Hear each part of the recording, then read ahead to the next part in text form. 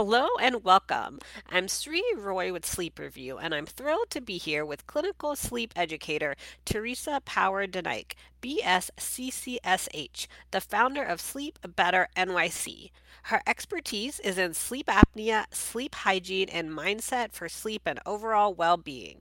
After 14 years in healthcare sales and consulting, Teresa witnessed countless family, friends, and patients struggle through the typical pathways for sleep support.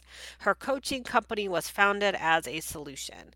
Teresa has served as a subject matter expert for the AAST, BRPT, AASM, and Dentistry IQ. We are chatting about mouth taping during sleep. Teresa, what exactly is mouth taping during sleep? Are there certain products designed for it, or do people use just any kind of tape?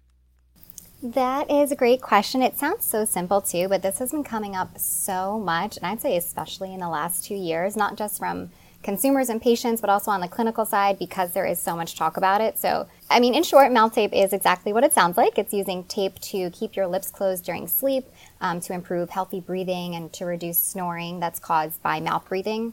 The goal of mouth tape is to encourage nasal breathing, to optimize oxygen consumption, increase production of nitric oxide, not to mention, of course, the oral health benefits of keeping your mouth closed during sleep. Now, it's not just using, Scotch tape, certainly not duct tape or anything like that, although people have asked. There are a lot of different products on the market.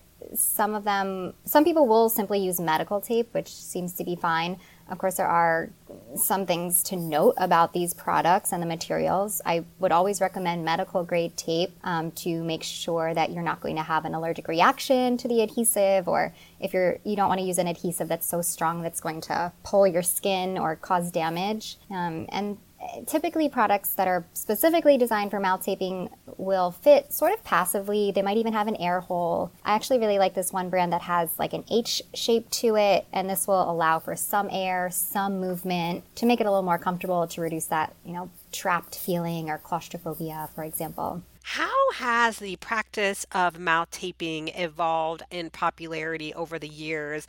It seems to be a sleep trend on social media nowadays, but I suspect you may have heard of it long before.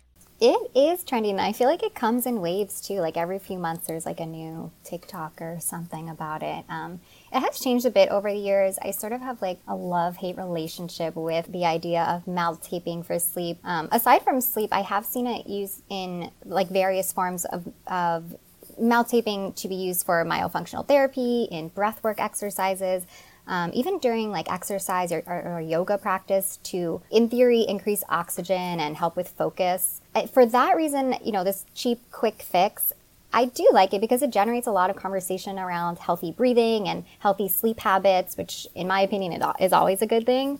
On the other hand, especially now with you being able to say pretty much anything you want on social media, I see a lot of products that are saying that they can cure snoring, or people might be using it to cover up mouth breathing and snoring, which we know is often a sign of sleep apnea. So obviously that can be really dangerous for people, especially if they haven't been tested or if they don't even have the ability to breathe properly through their nose.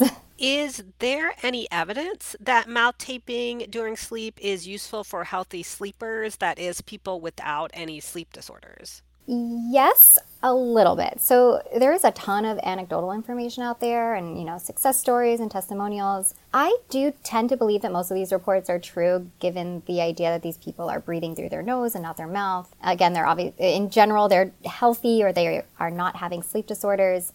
There are several studies and legitimate research papers on the health benefits of nasal breathing and regarding nitric oxide, filtration, oxygen levels, things like that.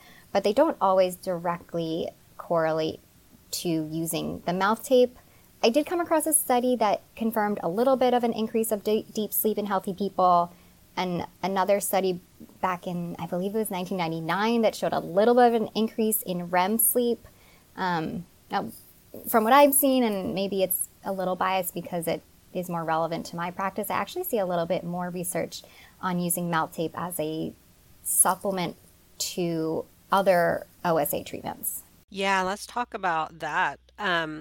What evidence, if any, is there that mouth taping is useful for people with any sleep disorders, including perhaps as an add-on to a device such as an oral appliance for sleep apnea? I really like this idea. I do feel like people are a little uncomfortable with sometimes mixing like consumer products and medical devices, but again, it's there and people are asking about it, so we have to keep an open mind.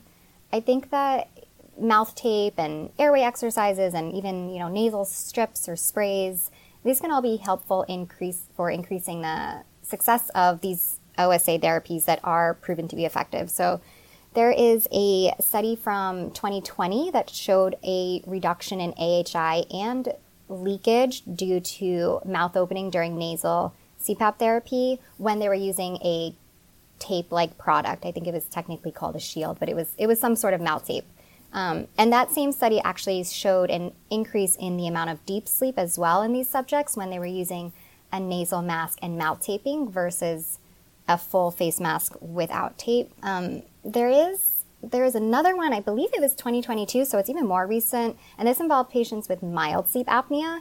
So these patients experienced a significant reduction in snoring. About 65% of them had a decrease in their AHI of about 50%, which is pretty significant. But again, they were mild, so we have to remember that's like an AHI of 8 going down to 4. Now, if you start as a mild patient, I'm sure your bed partner is appreciating that snoring reduction and maybe your symptoms improve, even though those are low numbers. But that study did indicate in the results that it should be considered an option for mild patients for whatever reason they can't tolerate CPAP or oral appliance therapy, or they don't want some kind of surgery. So for mild, there is definitely some research that can be beneficial for using mouth tape. What, if any, dangers are associated with mouth taping during sleep?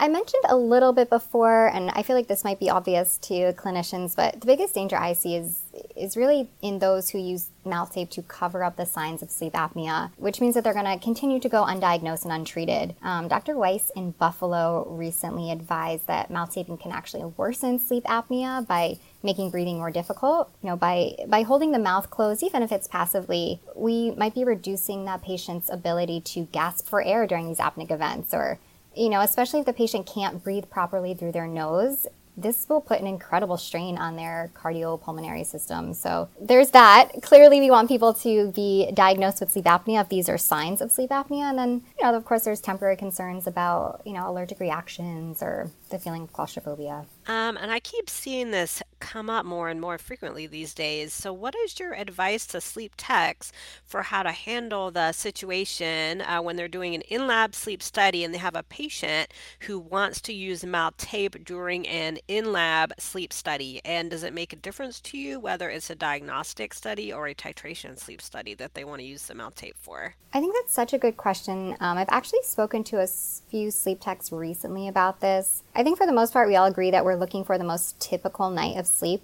during testing. So if a typical night for a patient includes mouth tape almost every single night, then yes, it definitely makes sense to use mouth tape during the study. If we're trying to relate it to something else, I would say that, just like having a side sleeper sleep on their back in an in-lab study, we might find more apneic events. Like if they don't use mouth tape and they typically do, then again, those scenarios are not indicative of a typical night for this patient. So I think it's really just a decision to discuss with your medical director. But, in regards to in-lab testing, techs are using chin straps all the time. And even though it's a different product, it's the same general mechanism to keep the mouth closed during sleep and breathing. And in fact, if you really think about it, mouth tape will most likely be more effective at keeping the mouth and the lips closed. You won't have that puffing and that strong exhalation, like where their lips vibrate, if you're using mouth tape versus a chin strap. And what is your advice to sleep medicine professionals if their patients confide in them